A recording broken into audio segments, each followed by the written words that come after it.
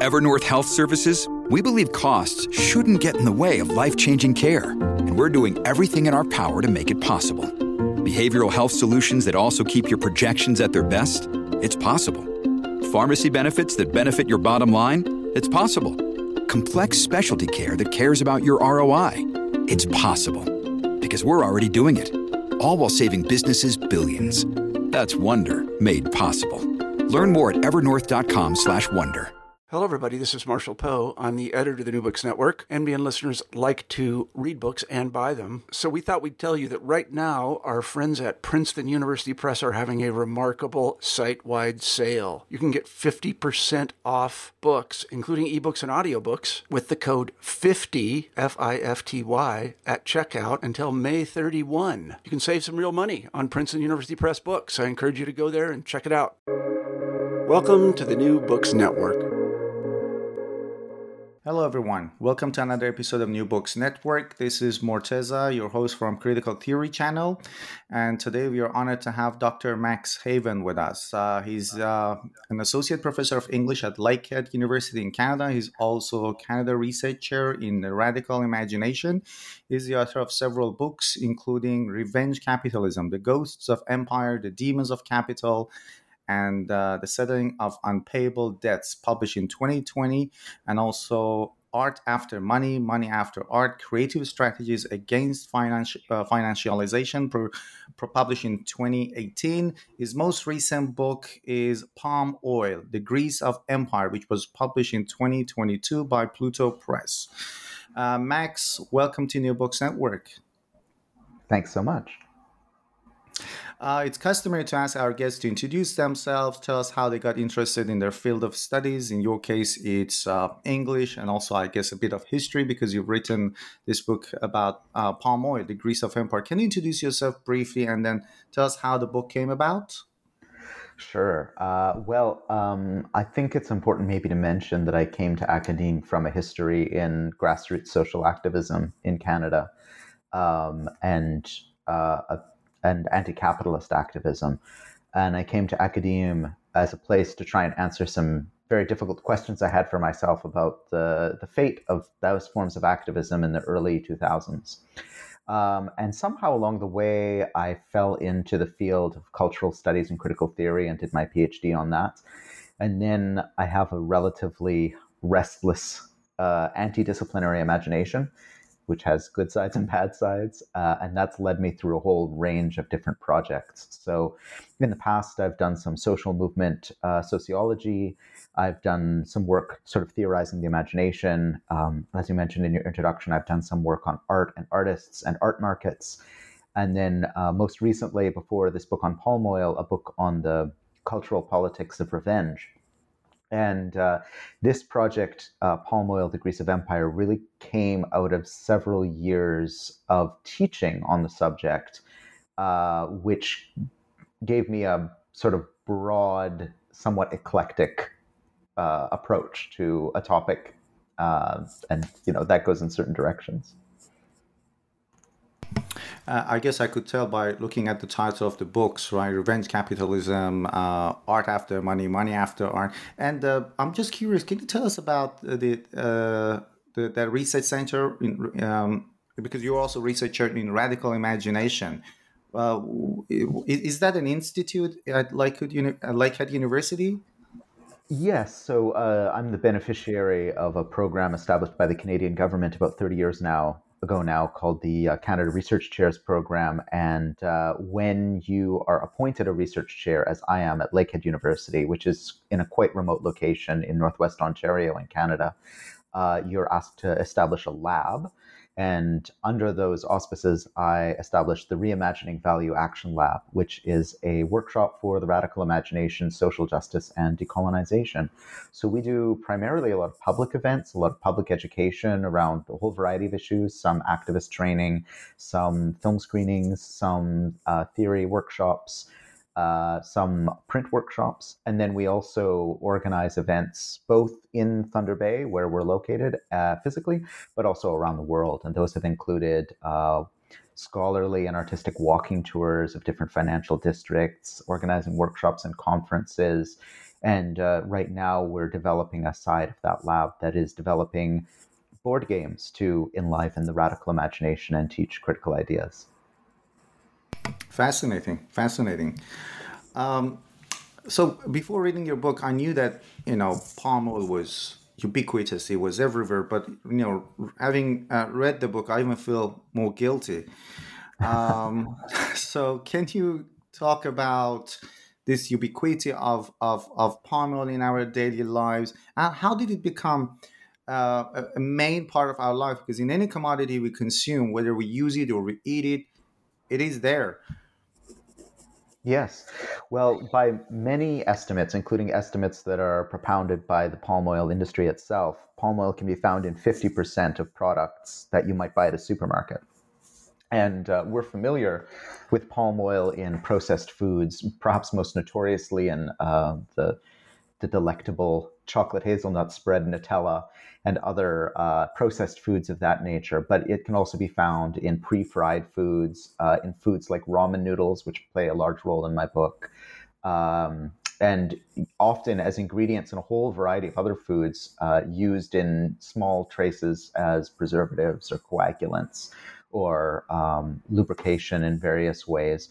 But beyond just the food, and of course, it's also found in many, many edible oils like margarines and lard replacers, fat replacers, vegetable oils. But then it's also found in a huge number of cosmetics, many, many cleaning products, most shampoos and soaps. And beyond that, it's also an ingredient in many different products that seem to have nothing to do with palm oil. So it's sometimes used in inks and dyes and waxes and all sorts of other things you might find in a vast diversity of other products. So ultimately, the estimate is that it's in 50% of supermarket products, but it's almost impossible to quantify. And the reason it's there is quite simply because it's cheap. My book is a short, somewhat provocative introduction to palm oil and a kind of unpacking of its many imperial characteristics. But the best history book on palm oil is Jonathan Robbins' Oil Palm, A Global History. And in that book, he makes, I think, the very astute point that palm oil doesn't need to exist for global capitalism as we know it to exist in all its commodities. And yet it offers almost, a vast number of different production processes, a cheap ingredient or a cheap lubricant, such that it can render many products much cheaper to manufacture than if you had to use other products. And of course, as bears mentioning, that cheapness is borne on the backs of workers and the environment around the world. So the only justification is just profit, in a way, for it to exist. I mean, it is a miraculous product, I have to say. It is. I think Michael Taussig in his book on palm oil thinks about it as the philosopher's stone. It's a product that can be turned into a vast number of end commodities.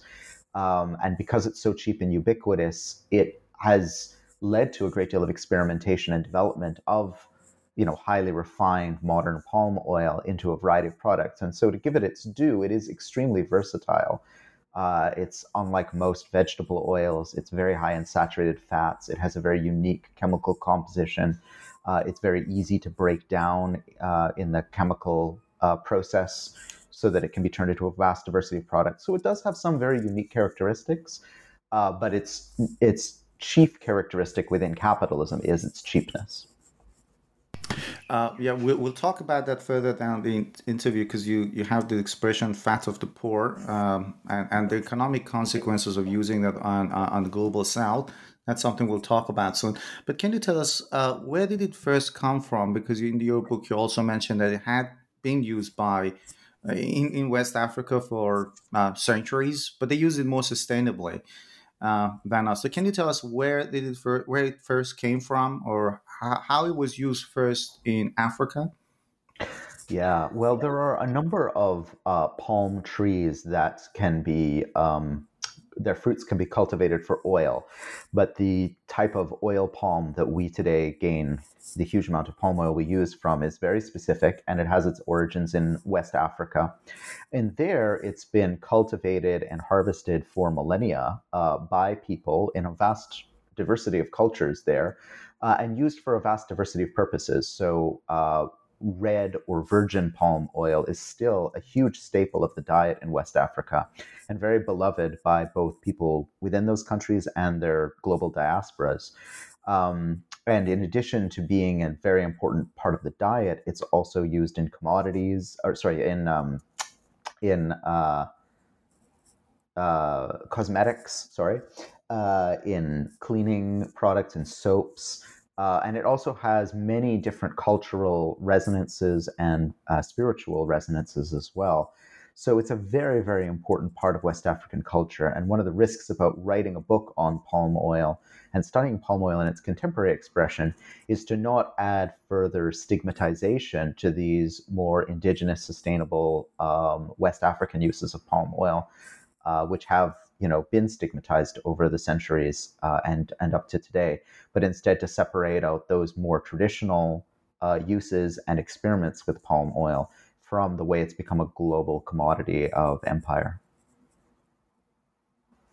And when was it first discovered by Europeans, and how was it brought to Europe? Well, Europeans had known about palm oil since as early as the 1600s, perhaps earlier, and they never really developed much of a taste for it or thought of many uses for it. It really became a commodity that began to be exported to Europe after the abolition of the transatlantic slave trade in the early 19th century. And it really had its origins in the fact that the West African merchants of Liverpool and Plymouth and other, especially British cities, needed to find a new product to trade, to maintain their commerce on the West African shore, as the trade in human flesh became more difficult for them. And palm oil presented one of several commodities, including ivory and later rubber, that was very appealing to them.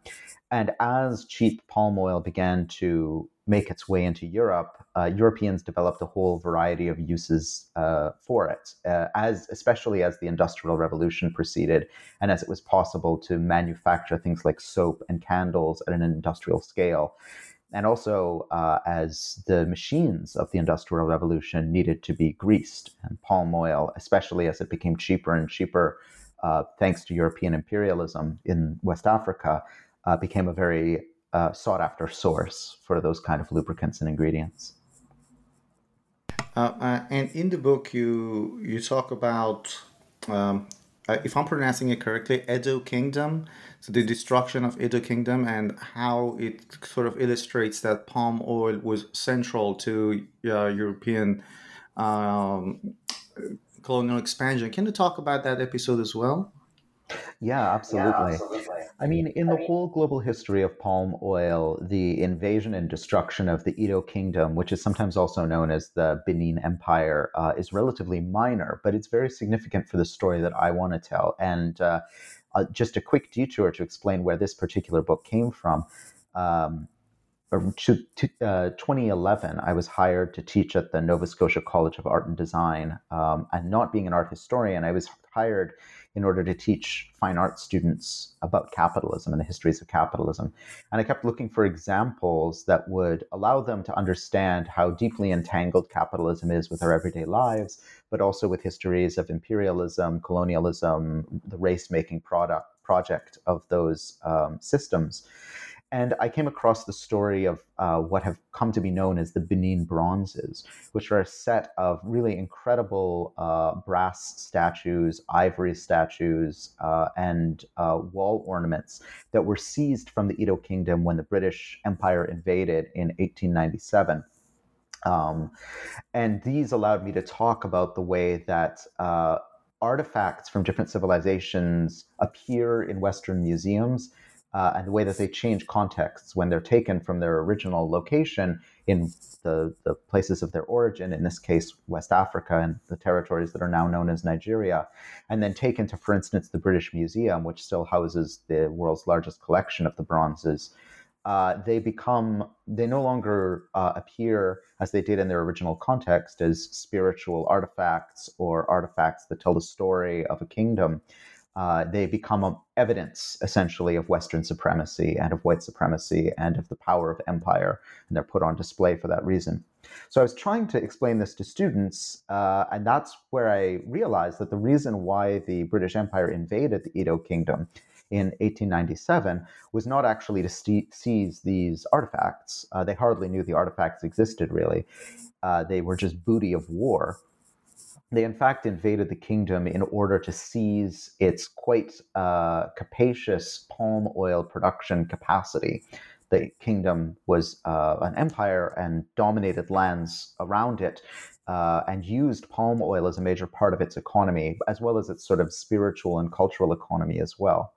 And so the British Empire, essentially, this was one of many ventures into the territories we now know as Nigeria, but also West Africa more broadly, following the Berlin Conference, where European powers carved up Africa into their various zones of influence, where they stepped in and either subjugated or destroyed an African kingdom in the name of getting access to natural resources, and in this case, palm oil. And I should say not only natural resources, but also the labor power to process those natural resources into useful commodities. And so anyway, palm oil is the legacy of an empire. And you just mentioned earlier the abolishment of slave trade and how let's say the business with palm oil sort of took off after that in England. Can you talk about how the products in which palm oil was used were let's say in a way featured as an ethical choice to use, and in which stereotypical, let's say, racial tropes and also tropes of white supremacy were manifested, like soap, for example? Yeah. Well, soap is certainly one of the most famous examples, because soap in the 19th century was largely made up of either palm oil or olive oil. And palm oil throughout the 19th century got cheaper and cheaper, both as the labor in Africa was devalued and also as new transportation technologies made it simpler to refine the oil and transport it back to Europe. A number of other commodities that emerged were machine oils, which were used to grease the machines of the Industrial Revolution, railways, also steamships, such as the steamship that brought the British soldiers up the river to the Edo Kingdom, and also candles.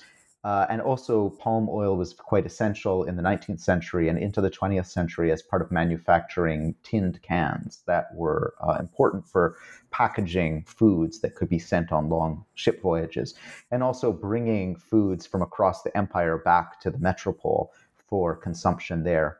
And in each of those cases, new needs needed to be manufactured by the dawning age of industrial and consumer capitalism. So the ways in which people cleaned themselves transformed over the 19th century, so that soap went from being a luxury to a commodity that everyone needed to have. Lever, the Lever Company, which is the antecedent of today's Unilever, was really central to promoting these notions of cleanliness that orbited and were advertised in terms of white supremacy and duty to empire, specifically advertised to middle-class women as sort of their duty to preserve the hygiene of the white race and to ensure that they were doing their part to support king and country. This has been very well sort of documented and analyzed by Anne McClintock in her excellent and now quite classic book, Imperial Leather. But this was the case with other palm oil commodities as well. Price's Candles, which is a brand that's still sold today, in fact, advertised its product, which became largely made out of palm oil by the end of the 19th century, as a form of ethical consumerism. So European consumers, and particularly the middle classes, were exhorted to purchase Price's candles as a way of supporting what was presented as a beneficial and uplifting in business in West Africa. West Africa, really until the 20th century, and arguably still today within the racist European imagination, was presented, of course, as this sort of dark-hearted continent where all sorts of terrible things continued, including human sacrifice and the perpetuation of slavery. In fact, the British invaded the Edo Kingdom we were speaking about before, largely on the pretext that its ruling class practiced human sacrifice in some form. Price's Candles advertised itself, suggesting that the sort of the persuasive power of gentle commerce would convince the sort of inhabitants of the dark continent to give up their savage ways and adopt more beneficial forms of commerce and learn the value of hard work. There was this whole notion that Europeans, through their consumer choices, could do a kind of missionary work through consumer capitalism. And in the book, I argue that these kind of racist colonial tropes, though they've changed form, they persist to this day in a lot of the discourse around palm oil, both from the industry itself, which is increasingly suggesting that palm oil is a sustainable, eco-friendly, and worker-friendly commodity, which it is in fact not, but also in many of the groups that are opposed to palm oil, including large environmental NGOs who have quite robust and expansive advertising and marketing campaigns against palm oil, but still tend to approach the European or the North American normatively white consumer as a beneficial actor who essentially votes for human rights through their pocketbook. And I think even with the consumption of tea in England in the 19th century, there were more or less a similar story as well. It was marketed as something British, and it was marketed as something that would benefit the people of other nations if you consume it. But let's talk about industrial. You've talked about industrial revolution, but something that doesn't really get much talked about is the role of palm oil in militarism and in weapon industry, and that's something I've also approached in the book, especially the use of palm oil in the Second World War. Can you talk a little about that, please? Yeah, absolutely. I mean, one of the interesting things about studying this book was really trying to locate palm oil not only within the commercial and capitalist sides of the empire, but also the military sides of empire as well. So in the late 19th century, before there were widely available mineral oils and oils derived from petroleum, and highly refined coal products, European empires were really struggling with one another to find a universal gun oil that would be able to preserve and lubricate weaponry in especially the tropical regions where increasingly imperial troops were being deployed. It's very easy for European-made guns to jam or to rust or to otherwise have problems in those theaters of imperial warfare. So I don't have hard evidence that palm oil was ever used precisely for that, but certainly the European hunger and for different types of oils and experimentation with oils was very much driven by the needs of the military. There are many other, though, weaponized uses of palm oil in the late 19th and early 20th century. One of them is, as I mentioned, the way it could grease the wheels of things like steamships. And it's difficult to underestimate the military importance of steamships that could force their way up rivers. I mean, probably the most famously in the first Opium Wars, it was used to open up the then port of Canton. But in many other theaters as well, including the invasion of the Benin Kingdom that's so central to the story that I'm telling. Beyond that, though, palm oil was a very cheap source of glycerin, and glycerin is one of the most important components, or one of the key components of dynamite, as sort of developed by Alfred Nobel and his factory in Hamburg. When mixed with explosives, it can create a very potent and stable explosive. And so really the history of warfare in the 20th century has the shadow of palm oil cast over it. And not only in the sense that, dynamite was used for aerial bombardment and, bombings, but also in the sense that of the kind of weaponization of infrastructure as well. Palm oil was essential to, of course, the greasing of locomotives and railways that could cut into the interior and allow the extraction of resources and the movement of troops into the interior of colonized countries and territories. But dynamite could also be used to blast through rock and level ground in order to allow those railway tracks to be laid as well. And later on, highways and other forms of infrastructure. It also permitted the blasting deeper of mines, and of course at huge expense, as many people who were rendered disposable by the system were killed in laying or in laying those explosives, or were caught up in those explosives as well. And then in the Second World War, as you alluded to, napalm became part of the weapon that still bears its name, which is napalm, which was developed at Harvard Laboratory as a weapon of war in the Second World War. By the later part of the 20th century, it was used extensively in counterinsurgency warfare, specifically against colonized people who were waging wars of national liberation or seeking to liberate themselves from the structures of colonial or neocolonial capitalism. And napalm become sort of synonymous with the kind of counterinsurgent warfare that not only targeted combatants, but also civilians and ecosystems, and that kind of triangular relationship between insurgents, ecosystems, and people. Now, by the time of the Vietnam War, where napalm became, of course, very famous, and that led to very important boycotts of companies like DuPont in the United States, by that time, palm oil was no longer being used in napalm production. They had replaced it with a plastic derivative, but the name still bears the trace. And ultimately, my book is an attempt to sort of pull all of these threads and these traces to kind of generate a larger picture of palm oil's influence over the world that we all share.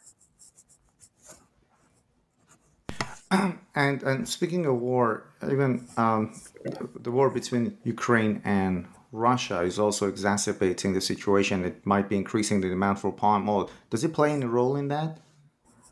Yeah, I mean, at the very beginning of that conflict in 2022, there was a massive spike in the price of food oils around the world, including palm oil, because between them, Russia and Ukraine produce about 80% of the world's sunflower oil. So as markets got spooked by the war and worried that sunflower oil wouldn't reach market, or it would reach market at a much higher price or not in the quantities that were needed, there was a kind of speculative rush to leap on other competitor oils, including palm oil. And that drove up the cost of palm oil quite considerably, with a number of different very dangerous consequences. I mean, for people who depend on palm oil for nutrition, which is a considerable percentage of the world's poorest people, as it is one of the world's most cheapest oils, it meant that one of the staples of their diet was now put increasingly out of reach. But it also raised fears, especially among environmentalists, that there would be a repeat of what happened in the early 2000s when the EU and the United States demanded that a certain percentage of petroleum products be derived from biofuels.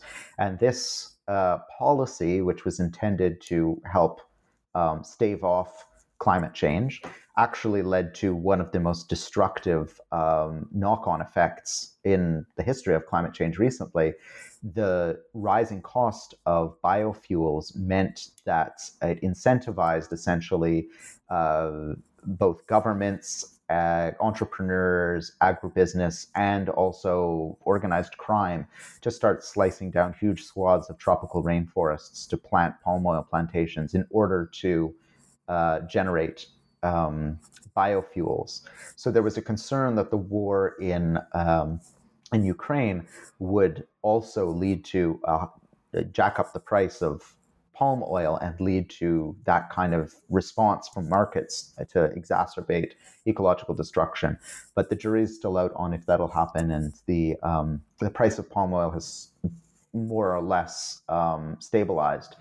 But it just, I think, goes to show how global markets in this age of sort of decentralized capitalist empire that we live in have these often catastrophic effects where some sort of volatility in one part of the world can lead to, the destruction of millions of acres of rainforest in another part of the world. And let's talk about commodity fetishism and how it disguises the harmful effects of palm oil. You did talk about, you alluded to that at the beginning of the interview, that there are products that are marketed as being eco-friendly, but as a matter of fact, they aren't, and it could be traced back somehow parallels of that could be traced back to the marketing of soap, for example, as an ethical choice. Can you talk about that as well? Yeah, absolutely. I think there's sort of two types of commodity fetishism here, and we could speak about maybe what Marxists might call a vulgar commodity fetishism on one hand, and then a more theoretically rich notion of commodity fetishism as well.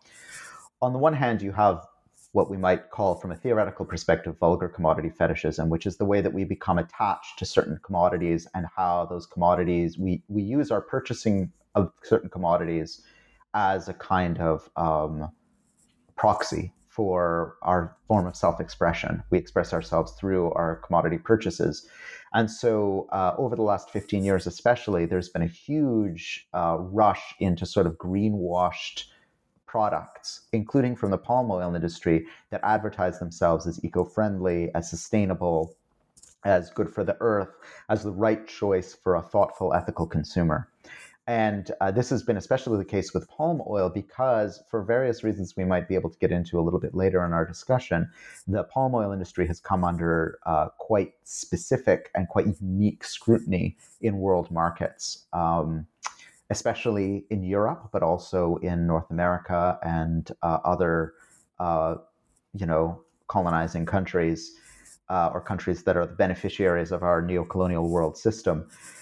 As a result, often many of the products that you might see in a grocery store that advertise themselves as eco-friendly are actually palm oil products.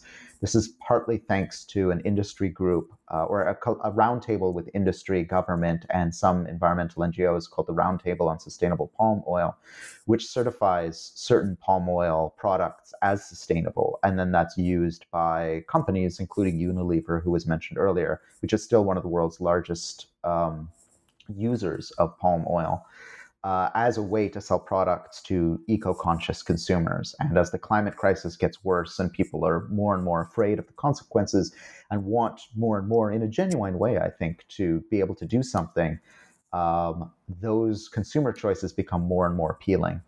And this is part of the argument of the book, is that to the extent that we cede to capitalism the idea that our political and social agency is limited to consumer choices, we're increasingly beholden to these, essentially lies from the industry that insist to us that, we should buy their product and therefore help save the earth. Now, that's the sort of more vulgar commodity fetishism that kind of I'm exploring in the book. The deeper type of commodity fetishism really takes up that term again from Karl Marx, to look at the way that every time we buy a commodity and we're engaging in a kind of process of forgetting. We forget that commodity is the product of human labor. In this case, and I think this is something Marx didn't speak about enough, although there are many Marxists recently have opened up our eyes to how you could think about it this way. It's a collaboration between human labor and non-human labor as well. In this case, a collaboration between humans and a very particular plant, the oil palm.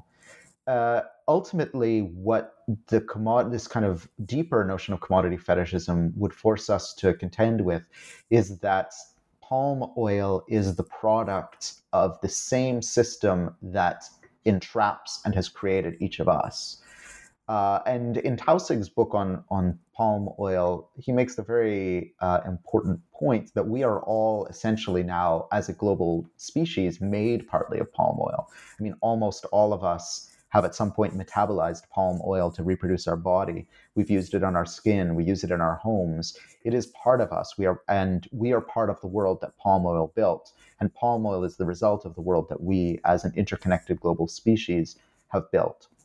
The deeper kind of notion of commodity fetishism is that we forget this. In buying the product that's labeled as sustainable, we forget our place within a global system of capitalism that fundamentally shapes how we cooperate as a global species and also how we cooperate with other species. And that, I mean, my book is not intended to be a particularly hopeful or optimistic book, but what optimism is in there is that perhaps through writing and thinking together and learning together, we can do a kind of remembering that that reverses commodity fetishism in some way and allows us to perhaps better imagine forms of solidarity that might move us towards more peaceful and sustainable futures.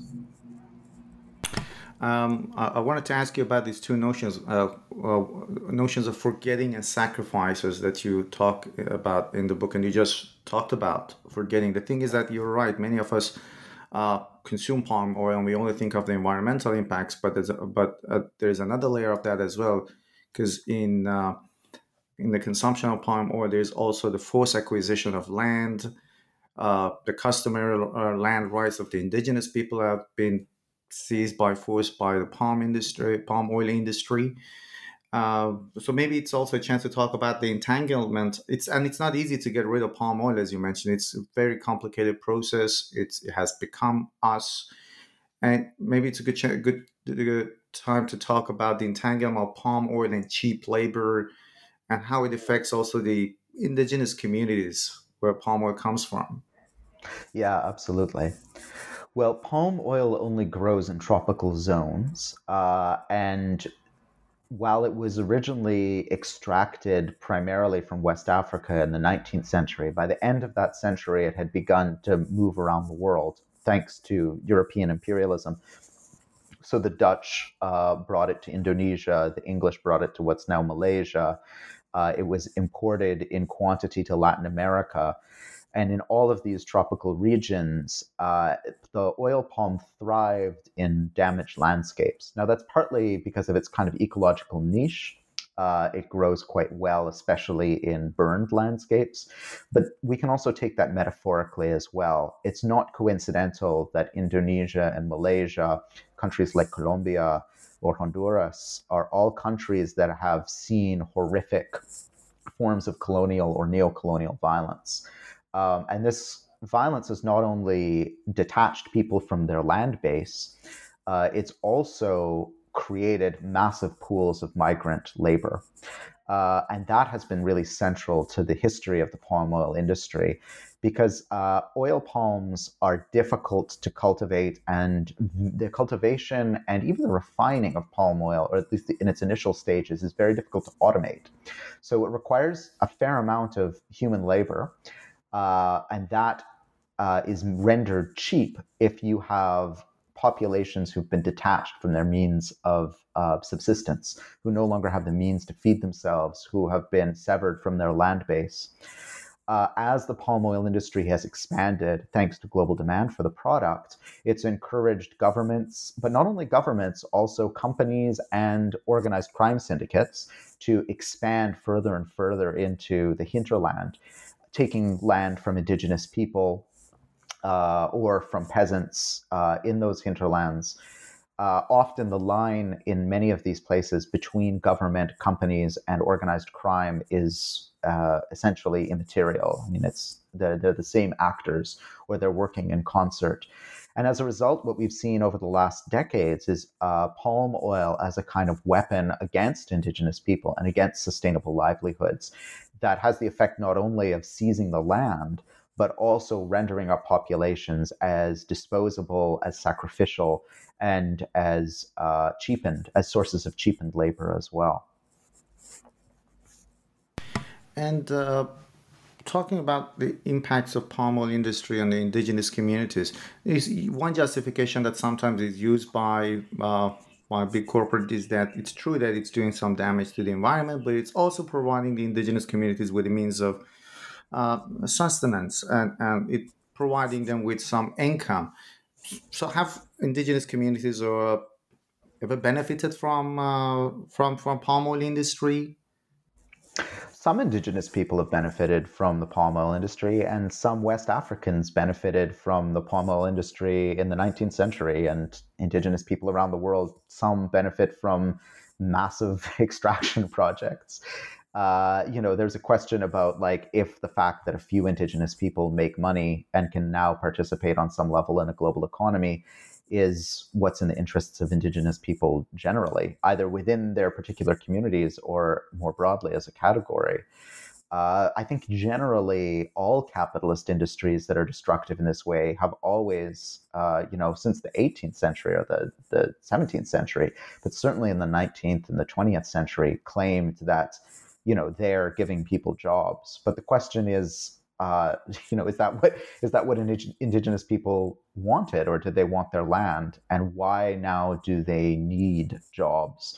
They need jobs in order to earn wages. They need wages in order to buy products that they can no longer produce for themselves through their relationship with the land. So ultimately, what we're seeing here is a process of coercive transformation that indigenous people, in the vast majority of cases, never got to choose, or were only able to choose under conditions of incredible pressure. And now, as the right hand has crushed whole lifeways and committed what can only be described on a global scale as massive multidimensional genocide, then the left hand of the sort of corporate capitalist empire offers a pittance of wages in return. The vast majority of the time, with the exception of some indigenous elites, those wages are only enough to keep people alive from day to day, rather than allowing them to reclaim some sort of autonomy within their communities or ecosystems. And the ecosystems, in many cases, are fundamentally and forever changed. I guess you're right. And as you mentioned, it's mainly, if with indigenous, it's mainly the elites or the politicians. I guess it's even the case in Indonesia, who have benefited from the industry, but the vast majority of other people have really been at loss. And I know it's a kind of difficult question to answer, but what is the solution? What can we as consumers do? Or is there anything that we as consumers do? Because I'm aware that right now that I'm speaking to you, I'm drinking water out of a recycled bottle, but that might be palm oil. I'm taking notes as you're speaking. I'm just enmeshed. It has become a part of me. What is the way out? Or what is it that we as individuals can do? I mean, unfortunately, I don't think there's much we as individuals can do. This is, and part of the argument of the book is that palm oil now presents itself as one of many global problems we face as a species, as a very unique species on the face of the earth. We as humans have fundamentally transformed the planet in not just for our benefit, but for the benefit of a very, very small percentage of us. And we've done so through a system of capitalism that makes it very hard to make collective decisions outside of purchasing. But the irony is that the more we fall into the trap of thinking that our only power is through commodity actions, through buying and selling, we cede our imagination and we cede our collective power to the very system that's creating the destruction in the first place, which is to say this kind of neo-colonial global capitalism we're a part of. So in the book, I'm quite skeptical towards individualist solutions, although I certainly understand why they would be attractive to our imaginations. I think, we are a storytelling species and we tend to tell our stories about the actions of individuals and their consequences. And so our imaginations always gravitate towards that. But I think what we desperately need are forms of anti-capitalist storytelling that allow us to recognize a different we, a different us, a different kind of agency that allow us to come to grips with what it means to be a global species that has to make very difficult choices. And so with that in mind, that's sort of my first my first answer to this very complex question.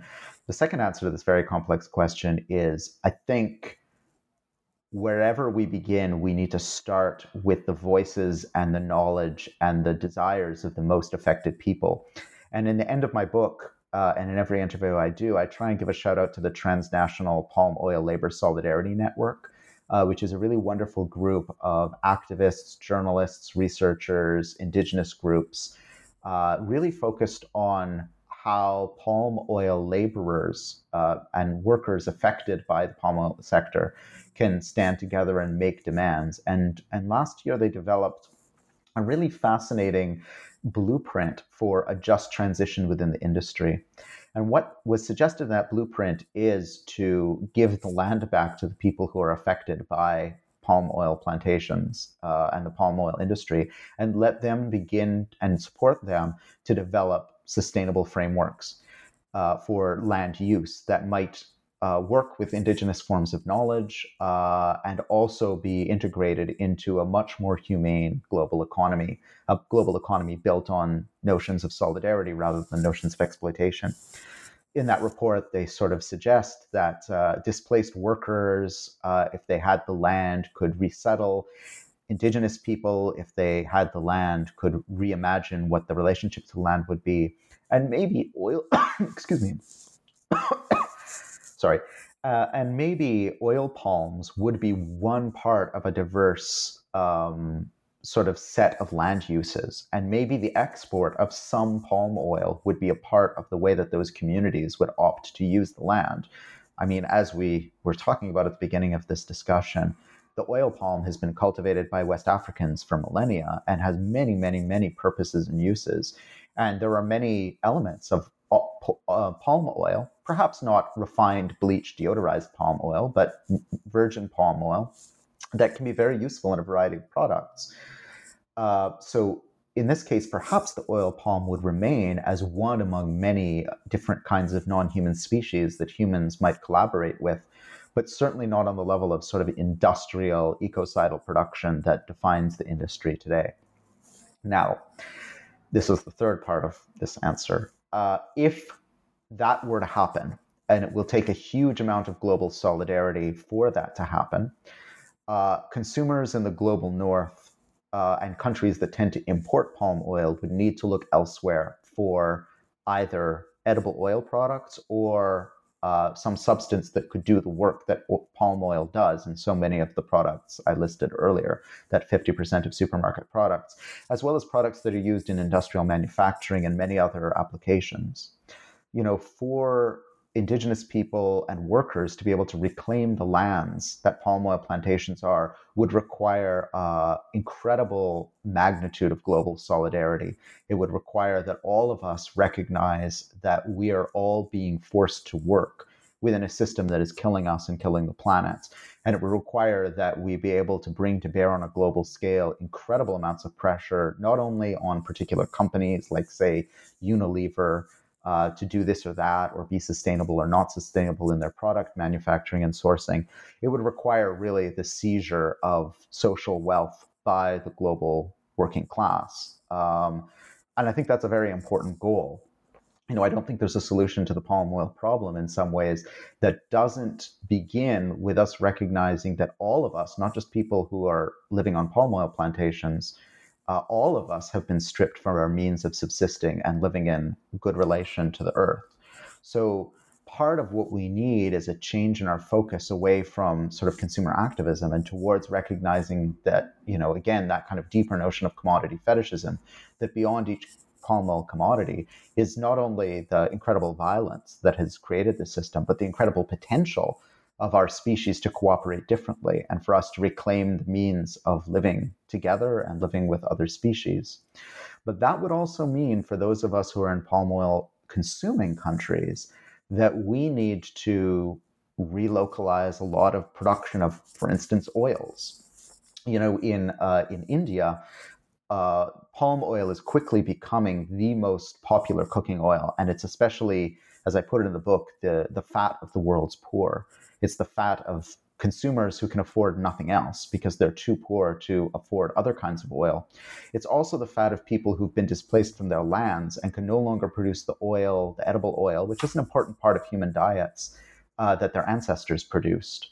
And so it would require all of us rethinking how we could come into greater communion with the land where we're situated and produce many, not all, but many of the things we need locally in sustainable, permaculture style fashions. Now, that would mean in very practical terms that the kind of purchasing power that people in the neo-colonial countries or countries that benefit from neocolonialism have become used to. We would have to give up a lot of what we now consider to be luxuries. But that, in some ways, is perhaps a small price to pay for what's on the other side of it, which is a new form of communion with other humans and the more than human world. And in some way, a way of, at least on the horizon, being able to imagine an ethical relationship with the earth and other humans. Max, thank you very much for this conversation. But before we end the interview, is there any other project or monograph you're currently working on? I'm working on many ideas right now, but I've taken a little bit of a break. Right now, I'm working very hard on developing a board games lab, as I was mentioning at the beginning, where we're trying to create board and card games to teach topics of globalization, social justice, decolonization, and the radical imagination. I'm also perennially fascinated with and writing a book on scams and the role of scams in capitalism. Thank you very much. I absolutely enjoyed this conversation, and I strongly recommend our listeners to pick up the book. It's an easy book to read, it's not too long, and it's very, very informative. Thank you very much, Max. Thank you so much.